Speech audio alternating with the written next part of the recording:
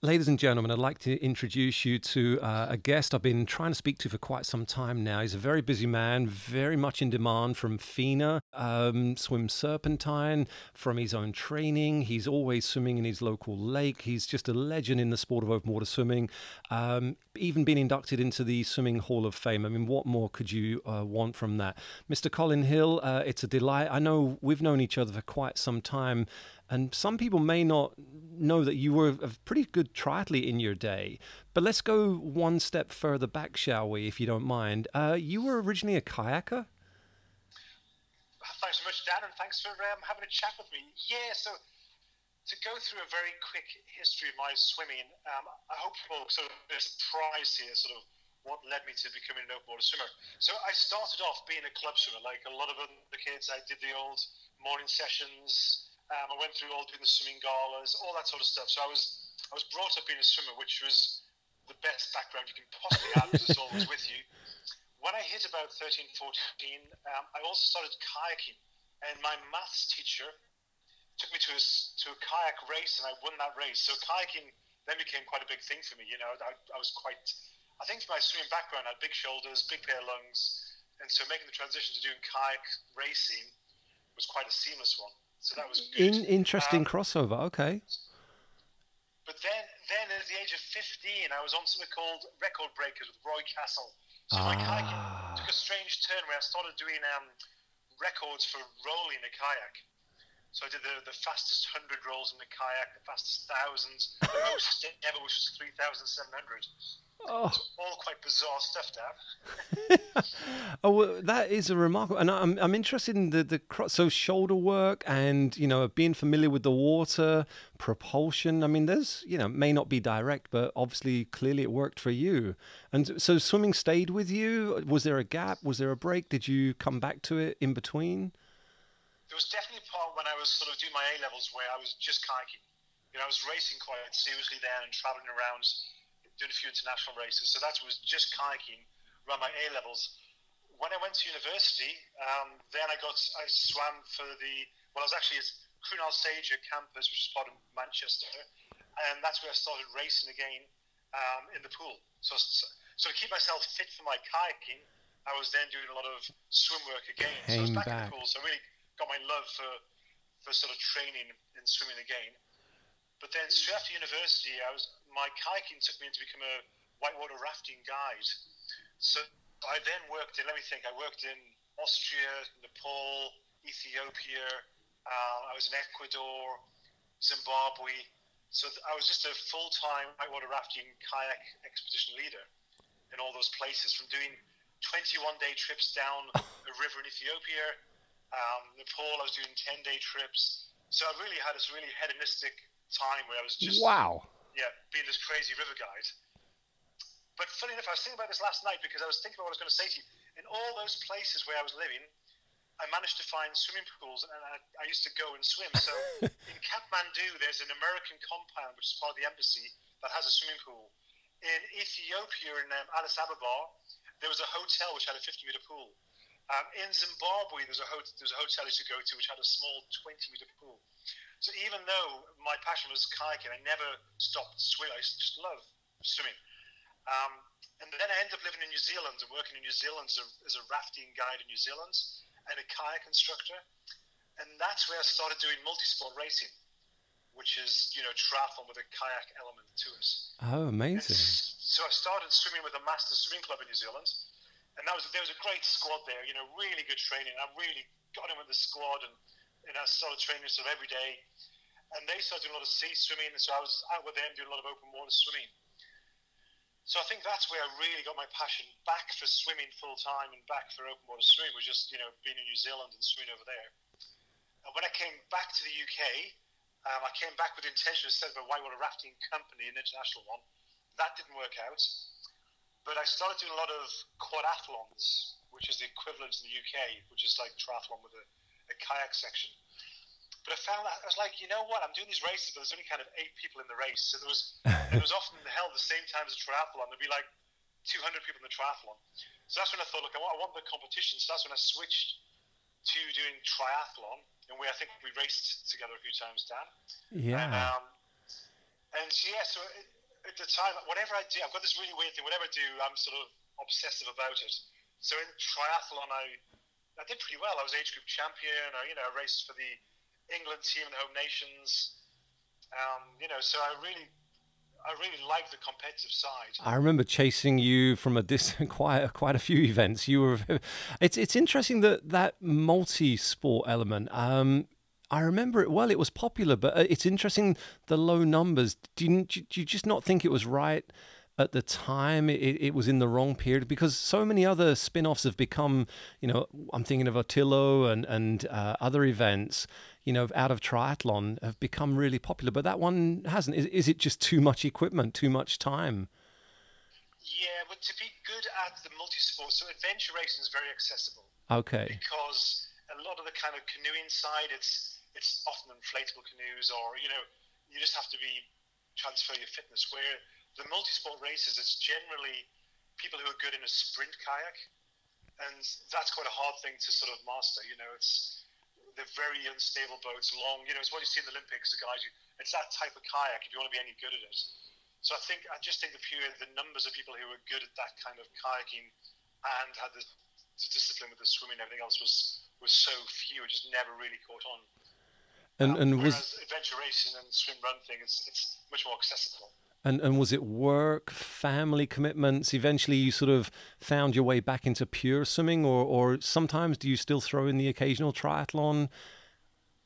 There was a few things. One was I used to be quite good at running, which is a bit bizarre because I was never built like a runner. I've always had these big shoulders, big chest. But I did the New York Marathon in 250.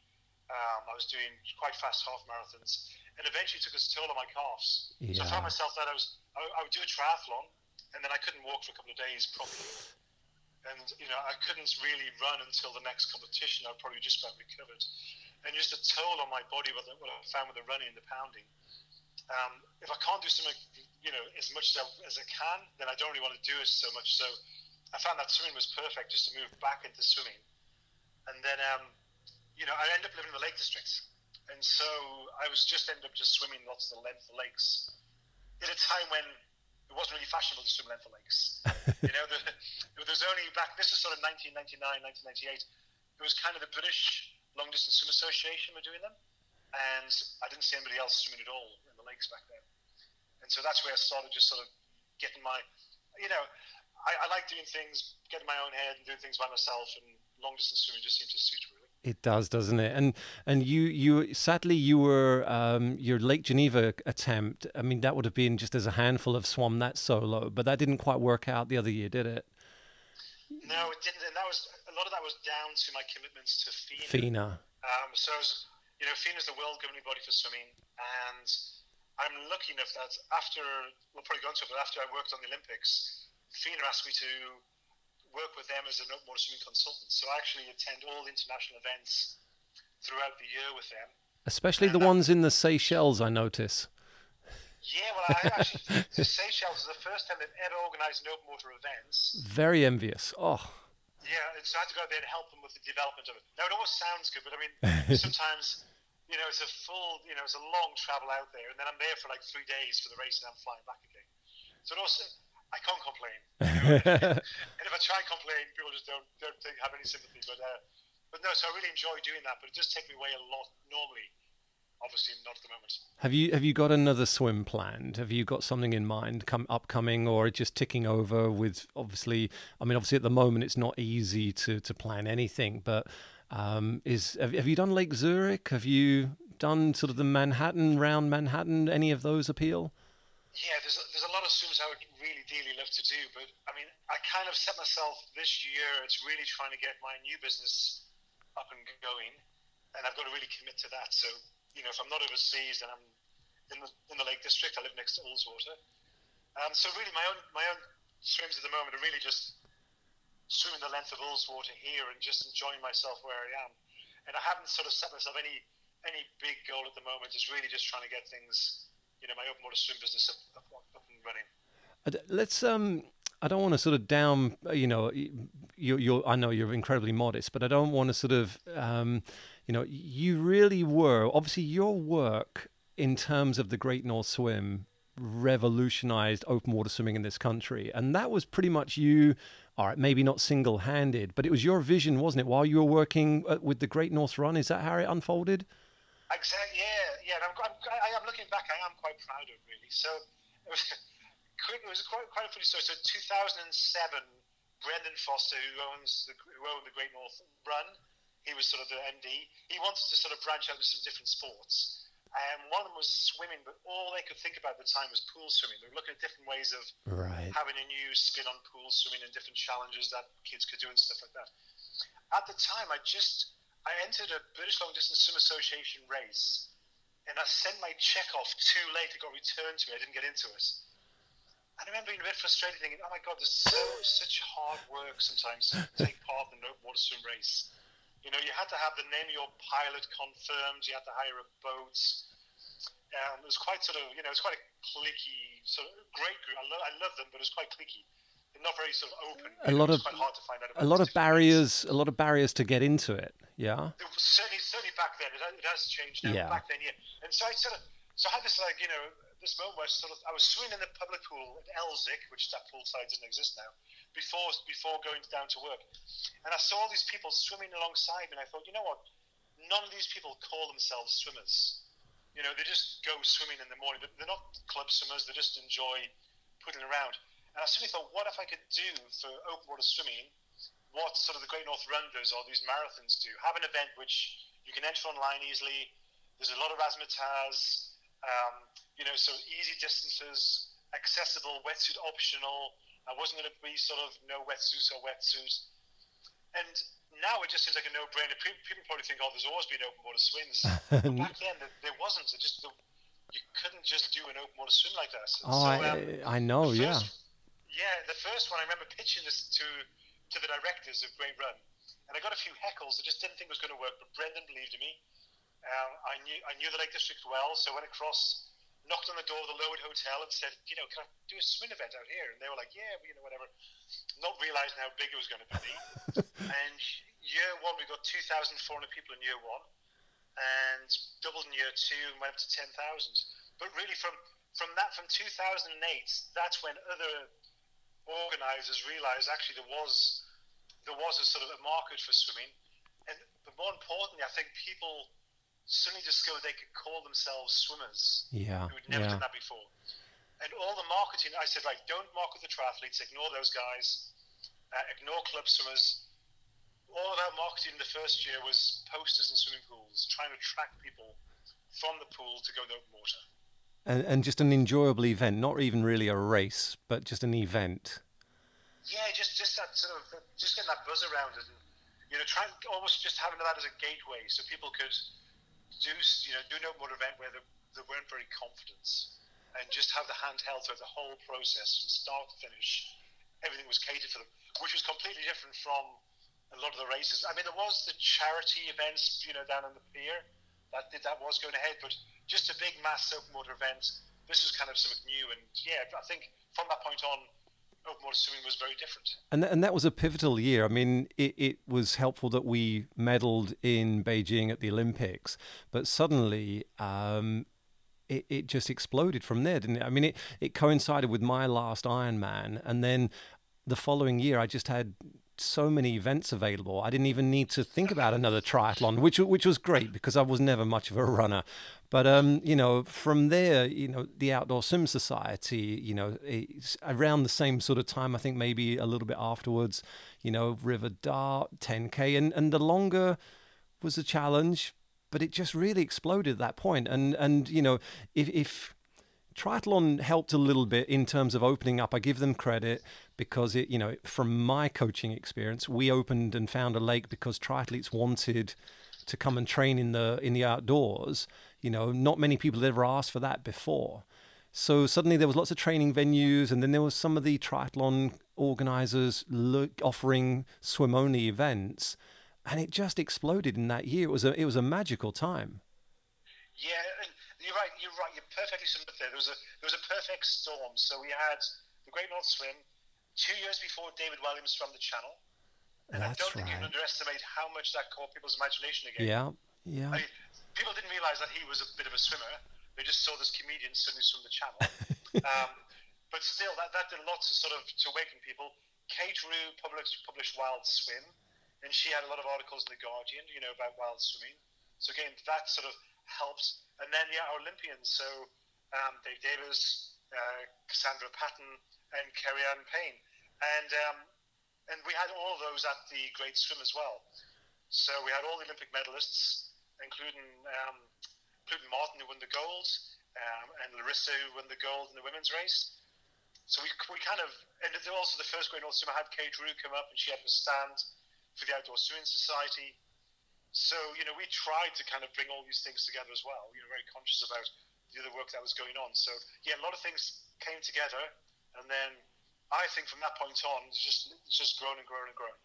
And remarkable. And from your successes there, did Chill Swim happen around the same time or afterwards, or was that something that you had in mind as well? Yeah, so what happened there was 2011, I got asked to work on the Olympic Games, and I got asked to be the technical manager for the marathon swimming events, which has basically been in charge of all the logistics around the water side. So I left my very stable, good job with Great Run, which everyone thought was crazy.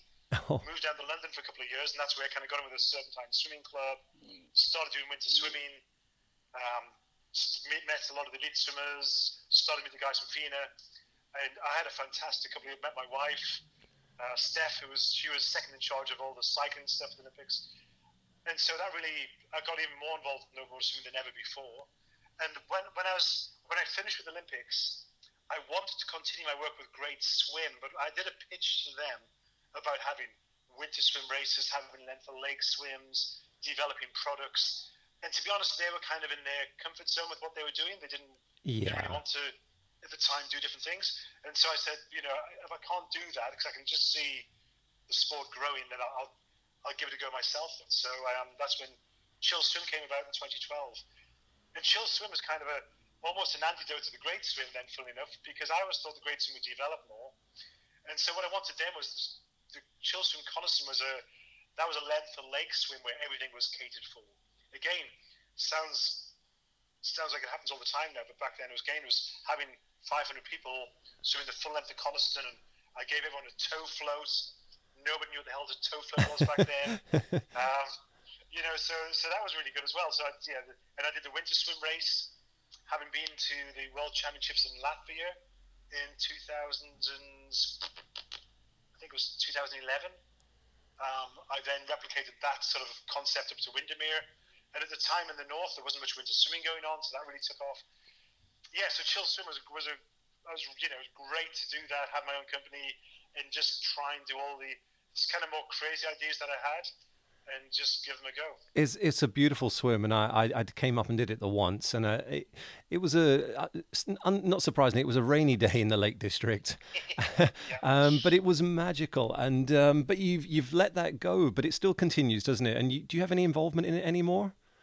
Yeah, so there's two companies. So I set up Chill Swim and also Swim Secure, and people might have heard of them with the tow float products, which I sort of helped develop. And I let both of them go. I sold both of them. The Swim Secure was because it was just getting too big. We had so many boxes. We were importing tons of boxes that were coming to the house. We were shipping them off internationally. We were trying to cater for all these international clients. And really, we needed something else to take over that. And then Chill Swim, to be honest, I probably should have expanded more and had some partners come on board. But it was just a lot of stress to do these big open water events by myself. And a good company called Epic Events, they were looking at having some blue ribbon events, and so I'm still involved with the guys. I was speaking to Rob yesterday from Epic Events, well, Chill Swim now, and I'm still advising them on a Ullswater event they're going to do. So yeah, I'm still involved with the guys. They are Swim Secure. I'm still involved with those guys as well. And they are stressful, aren't they? I don't. Maybe people do, maybe they don't, but when in the south here outside of London, we organised a small event. And, it grows a little bit. You want more safety cover just in case. It grows a little bit. You add more.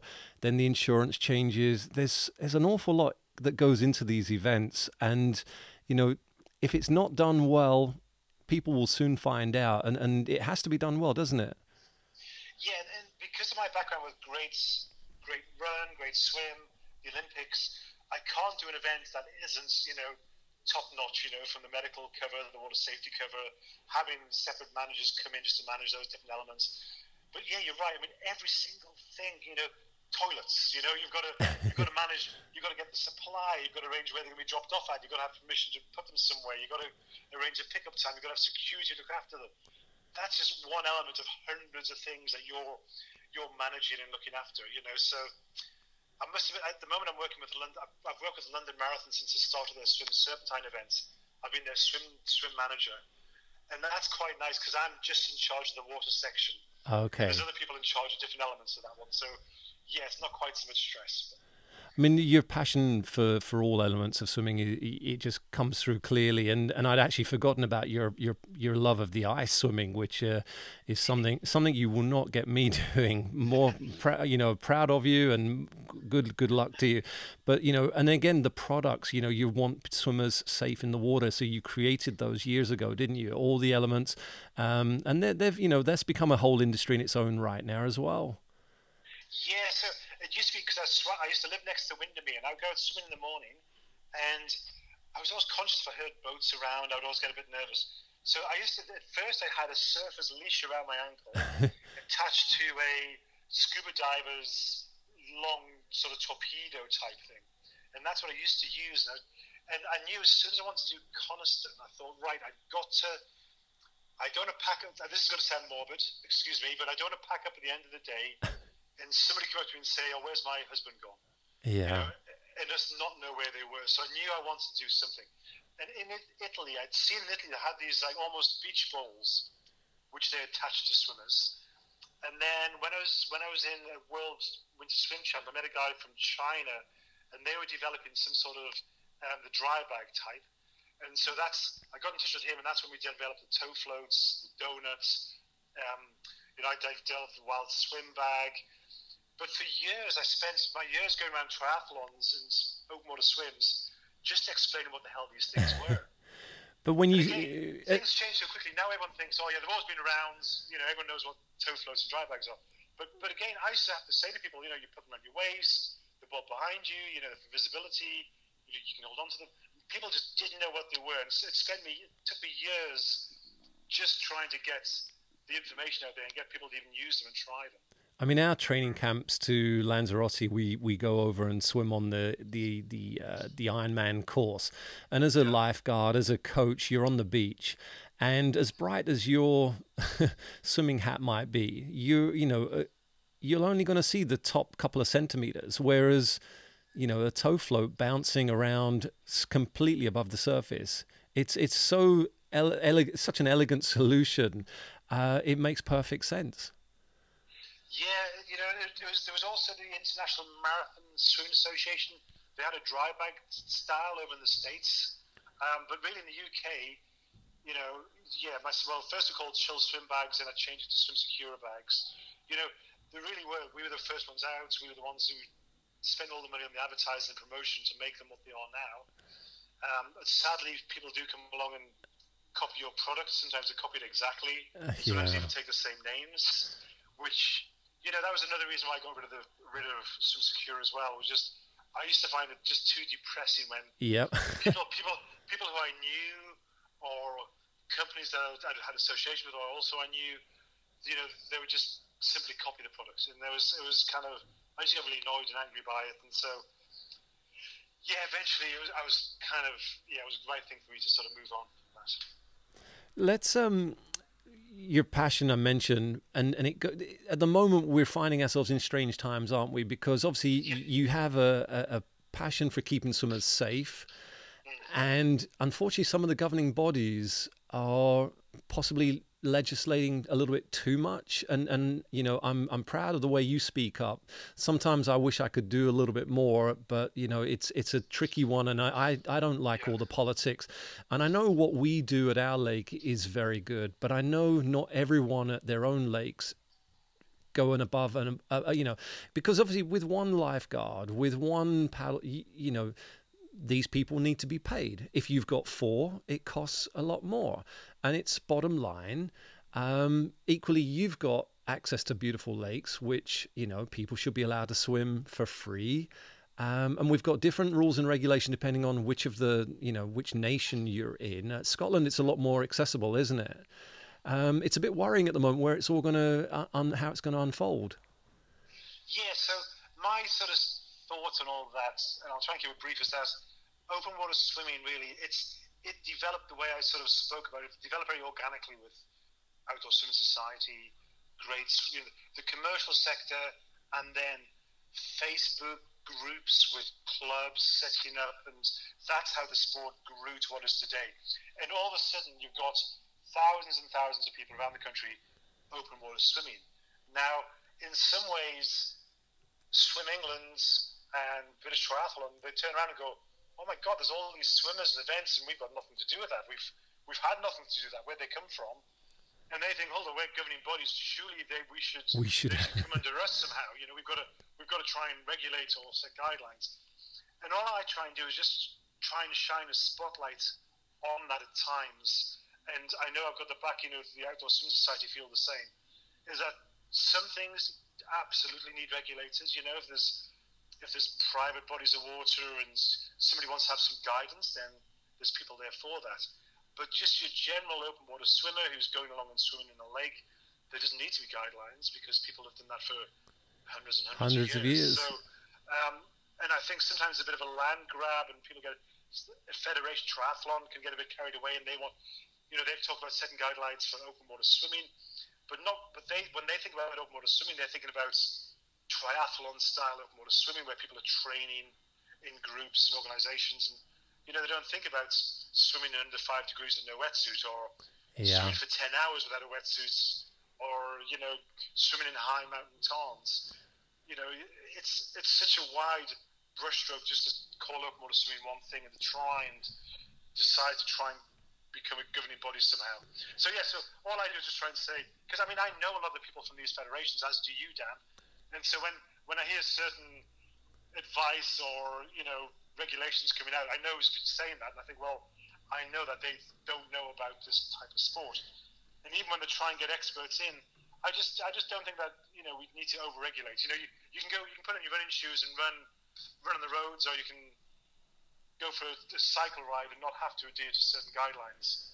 I feel like sometimes people want guidelines for every single swimmer who goes out. They want to sort of. As we've already mentioned, from ice swimming to triathlon to Otillo to, there's so many elements to it now. There's just the casual person that is fortunate enough to maybe have a small river at the end of their garden, and off they go. We can't just brush this with the swimming general statement, can we? No, you go down to Blackpool and you go on the beach and you go swimming in the sea. That's open water swimming. And I have to say, I did disagree slightly with the other day. We've had thousands of people going to various rivers and in the sea for swimming, but that was a short-term thing. And as soon as the shops are open, a lot of people go to the shops the next Sunday weekend. I think swimming it's a free and open thing to do. It's like jumping on a bike and going cycling. You can just people should, as long as they use their common sense. I always say to people, use your common sense. I always say try and find some swimmers in your area to talk to and try and take you out. Find the Facebook groups. Down south, you've probably got to find people like yourself, Dan, who've got lakes where they can go for sessions. It's it's very easy to go and do. The governing bodies are great for certain things, often for competition structure. I just don't think they need to get involved all the time. How excited are you to look? Obviously, you've seen so many aspects of swimming and you've been a competitive swimmer. It just all comes together now. So you've got your own endless pool. That must be an exciting prospect. Yeah, it's quite an investment, really. So the plan was, because my house overlooks Ullswater. Ullswater is the second largest lake in the Lake District. It's not quite so busy as Windermere. I love it so much. And part of my sort of goal is to spend more time in the UK, not travel about quite so much. And, so what I want to do is have a bit of a base here. So there's a hotel called Another Place Hotel, who are fantastic, a really beautiful, active hotel. And and that's where I do my open water swim coaching from. I've got my boat is moored on their jetty, so I can take people for length of lake swims, cross lake swims, and I have an endless pool now as well, so I can people can come along, they can stay at the hotel, I can take them into the endless pool, look at their technique, take them in the open water for an introductory swim or a family wild swim or a cross-lake swim. So yeah, I've got a bit of a hub here, which is quite nice. And is there a website where people can find all this information? Absolutely. Let me do a plug. It's allswaterswimplace.com. So And yeah, Allswater Swim Place. I'm on Instagram. Check out my YouTube channel. I'm very proud of that as well. That's Cullen Hill Swims, and I've got tons of videos on winter swimming, wild swimming, family swims. So that's Elite Swims. That's Cullen Hill Swims, my YouTube channel, and Allswater Swim Place is the website. Colin, that's amazing. I really am looking forward to coming and visiting. A gentleman in the sport that has touched on so many areas, done so much to promote and have people swim well. Just wish you luck for the future, and do look forward to getting out of this lockdown nonsense and seeing at your race again soon. Swim Serpentine is hoping to go ahead. Is that right? Yes, we're still planning on it going ahead. I'm doing different guidelines at the moment about how we can make that happen. It's obviously down to government advice at the end of the day, but the London Marathon is still working hard on bringing the Swim Serpentine, which is in mid-September. I will see you there, fingers crossed. Thanks for your time today. It's been a pleasure. I'll get this uploaded, get it linked to everyone, and I'll let you know where to find it. All right. Appreciate your time today. Thank you very much, Dan.